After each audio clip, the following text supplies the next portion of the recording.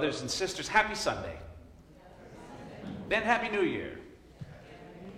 I used to get a little grouchy about that because this is the secular New Year. Our New Year began the first week of Advent, of course, as we all are very keen to set ourselves aside and celebrate only that New Year. And I hope nobody had any fun or festivities last night. But I think that that's probably not the case. It is certainly not the case for your pastor.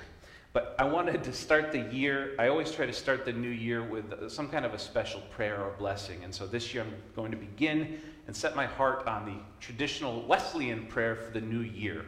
All of our friends in the Wesleyan churches, the Methodist churches in that movement will all be praying this prayer on this Sunday when they come together in worship. And even though we are not Wesleyans, decidedly not, we will, I thought it'd be nice to join them with this. And so would you join your hearts to mine as we pray these words together? Holy God, I am no longer my own, but thine.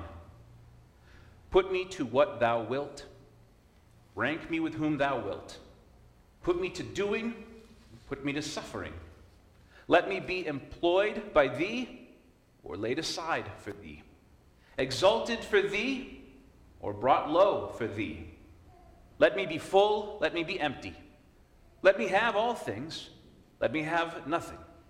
I freely and heartily yield all things to thy pleasure and disposal. And now, O glorious and blessed God, Father, Son, and Holy Spirit, thou art mine, and I am thine. So be it. And the covenant which I have made on earth, let it be ratified in heaven. Amen. One of my favorite authors currently writing books today is named China Miéville. He's an academic. He teaches at Oxford University, and he has written dozens of books, and they're all good in their own special way. But one of my favorites of his is called The City and the City. It's a kind of a potboiler detective novel, but it's set in a city that has had another city built on top of it. And so the two cities are enmeshed with each other, but none of their streets intersect, and none of their citizens can interact with each other. They speak different languages, they wear different clothes, and follow different customs. In fact, it is forbidden for any of these citizens to interact with the citizens of the other city. And so we have a city that is enmeshed within another city, and our poor detective has to solve a crime committed by a citizen of one city upon another citizen of the other city. It's a fascinating book. But the reason that I return to it year after year is because in it I find, and though I think that Miéville would probably be disappointed to know that I'm cribbing this for a sermon, an almost perfect description of the nature of the kingdom of God and the kingdom of mankind. The kingdom of God is at hand. These are the words that Jesus gives to the disciples, to the 70 that he sends, to all of the apostles, to go into the world, to heal the people who need healing, and to share the good news with them that the kingdom is at hand. And we're told to do the same. This is a great commission. It's given to us in the end of the Gospel of Matthew. But what does it mean to say to somebody that the kingdom of God is at hand? For many Christians, especially many Protestant Christians, when I use the phrase the kingdom of God, they can think only of some distant future. Some glorious New Jerusalem, perhaps coming down out of heaven, or heaven itself, this place that we might flit away to once the life's little day has drawn to its close. But it's not often that you meet Christians who walk into the world and say to themselves and to those around them, this is the kingdom of God. Because it doesn't feel that way, often when we're out there in the world. It feels like we're in this mortal coil, trapped in suffering. We see suffering all around us. And it is to that suffering that Jesus sends us and gives us these words, the kingdom of God is at hand. Christmas time, I think, is when we get closest maybe to that feeling that we're someplace otherworldly. And I don't know if it's owing to our Christmas traditions or the shortness of the days or the sort of dreariness of the season, but it does feel as though something special happens. For this coming year, I want us to commit and covenant together to attending and watching for the kingdom of God out there in the world. And I'll give you a few pointers. But Isaiah is asking the same exact thing of the people who are to be watching for Jerusalem. The first thing that he tells them to do is to never keep silent. There's often this thread that is woven throughout the entire Hebrew Bible that if we want God's attention, we need to make some noise. We need to show up. We need to tell God what we want. Later on, Jesus Christ gives us this curious parable of the unjust judge and the widow who just hassles the judge all day until the judge finally caves in and gives her what she wants. Well, that would be a very Jewish understanding of our relationship with God. God needs to hear from us. Later on in the Reformed traditions, we learn how to pray the collect together, and that's a very simple way to pray to God. You simply state who you're praying to. That's important, because there's a lot of gods out there. You don't want to get it to the wrong one. I'm kidding. But it is important to describe to God why we're praying to God. State what you want, and then explain why you should get it. And then close with the words of Jesus. That last part there, explain why you should get it, that's very important. Because you think of the child who says, Mom, Dad, I want a bike for Christmas. And you say, why do you want a bike for Christmas? They might say, well, because Billy's got a bike. Right? And that's not a good reason to get a bike. Likewise with God. But the child says, I want to get a job delivering newspapers or whatever children deliver now. They don't deliver newspapers or phone books, but whatever it is, and you might say, well, that'd be some productive use of your time, and so yes, you ought to have that thing. Likewise, when we as children of God go to God in prayer, we should say what it is that we want and need, but we should explain why we ought to have it. One of the best reasons I've given to God to get that which I might need, as we just heard in this prayer from Wesley, is to simply say to God, so I can reflect your light into the world. I think that this year, what I'm going to be asking for is a vision of the kingdom of God at hand in this city so that I can share it with those I meet around me. When we turn on the news, or God help us, look at social media or Facebook or something, we're drawn to those stories of calamity and catastrophe, sadness and pain, hurt and sorrow. And it is good to know what's happening, especially locally. My metric for news media consumption is 80-10-10. I spend 80% of my attention on local news, 10% on national, and 10% on global. It keeps me sane. Local issues are often things that we can ourselves go out and fix. But also, I think that this year we owe it to ourselves to look for those miracles, for those wonderful stories of hope, redemption, light, and life that are blossoming out, and as Isaiah reminds us, are in oftentimes the dark places in our world.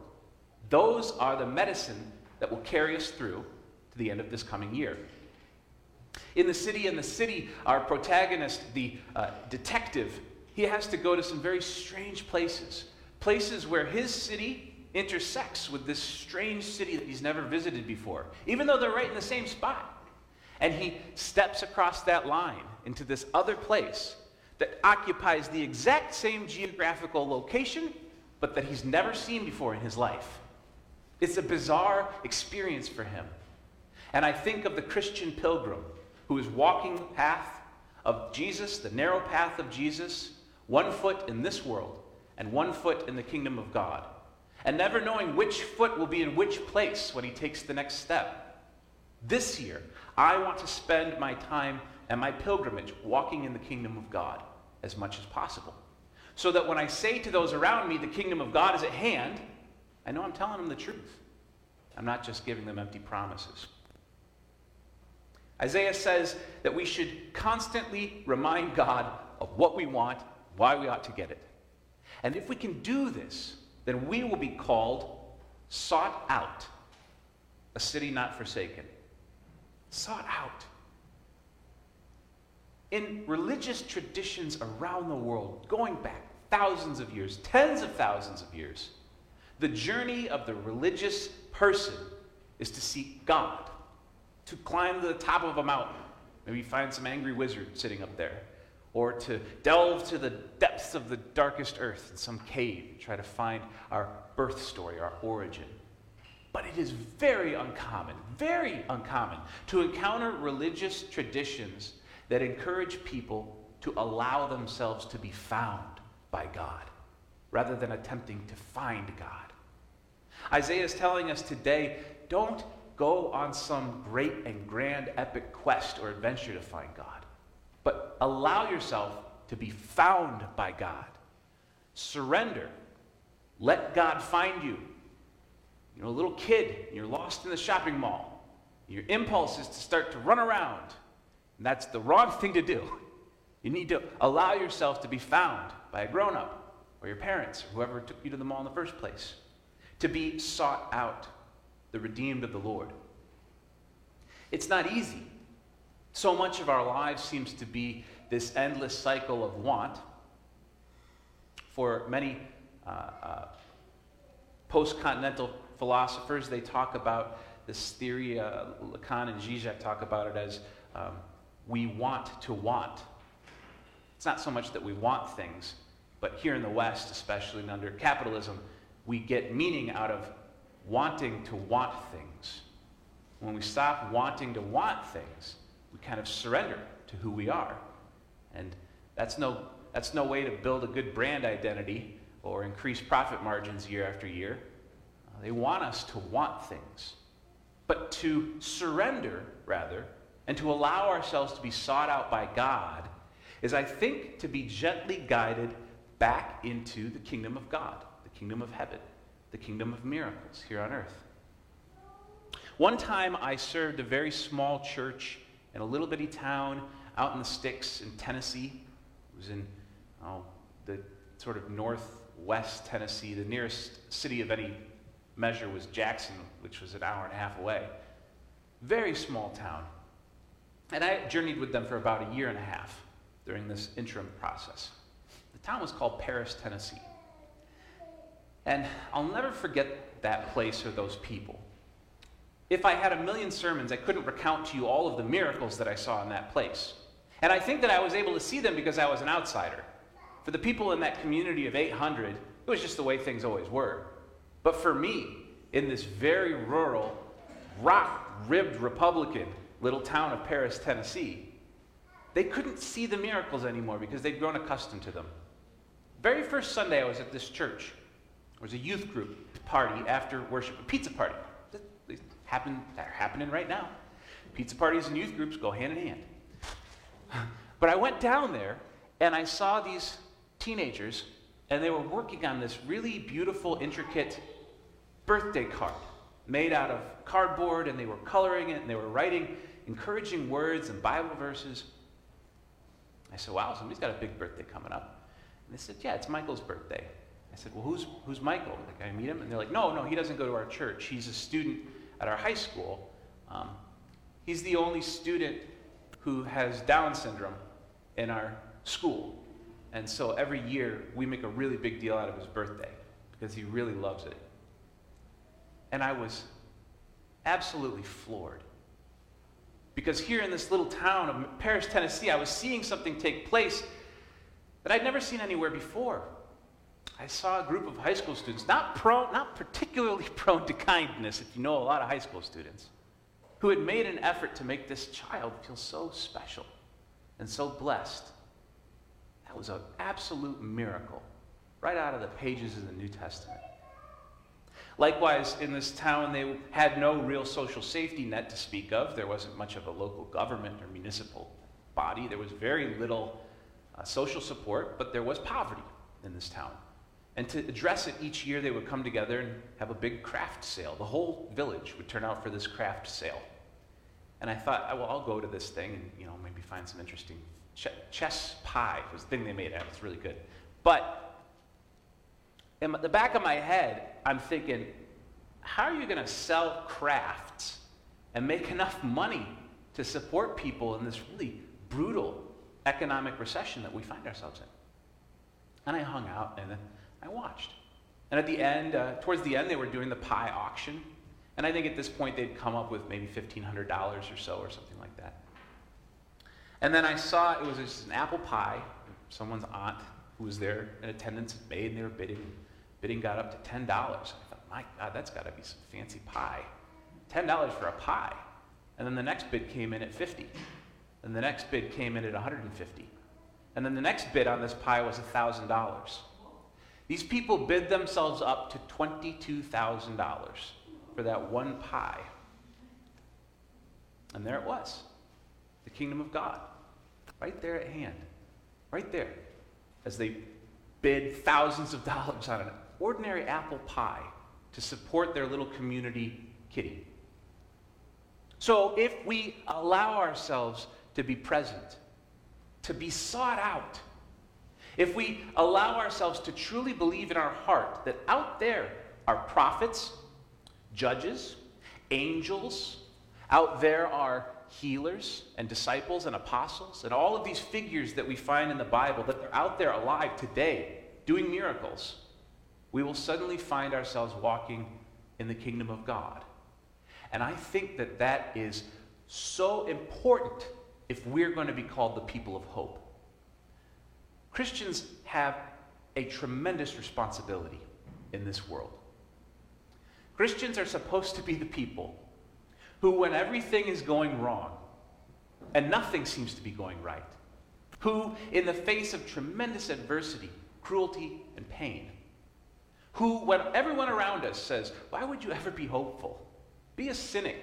That's the safe bet. Christians have the responsibility to say, no, we are hopeful. Tomorrow will be brighter. The days will get better. The world will be healed and made whole.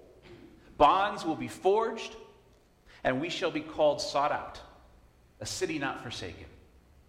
That's an awesome responsibility, and it is incredibly hard. But to carry out that responsibility faithfully, I think that the healthiest thing that we can do when we go out there into the mission field is to see with our eyes open the beautiful kingdom of God at hand, and to witness those little miracles popping off like fireworks all around us, all the time, and then be unafraid to say, see, right there, that's it. That's the kingdom of God. It's at hand. Do you see it? To allow us to be a reflection of that light and glory to all of those who are around us. And I also think it's a pretty pleasant way to get through this world, which can be fraught and difficult. Kinfolk, for this year, my prayer is that I will be still, allow God to find me, and then show me how to walk in the kingdom of God. And then I promise to you, to me, and to God that I will share those miracles when I see them. I will use my gifts to proclaim that this world is a place of deep and abiding goodness, and that we are all truly children of God. Amen.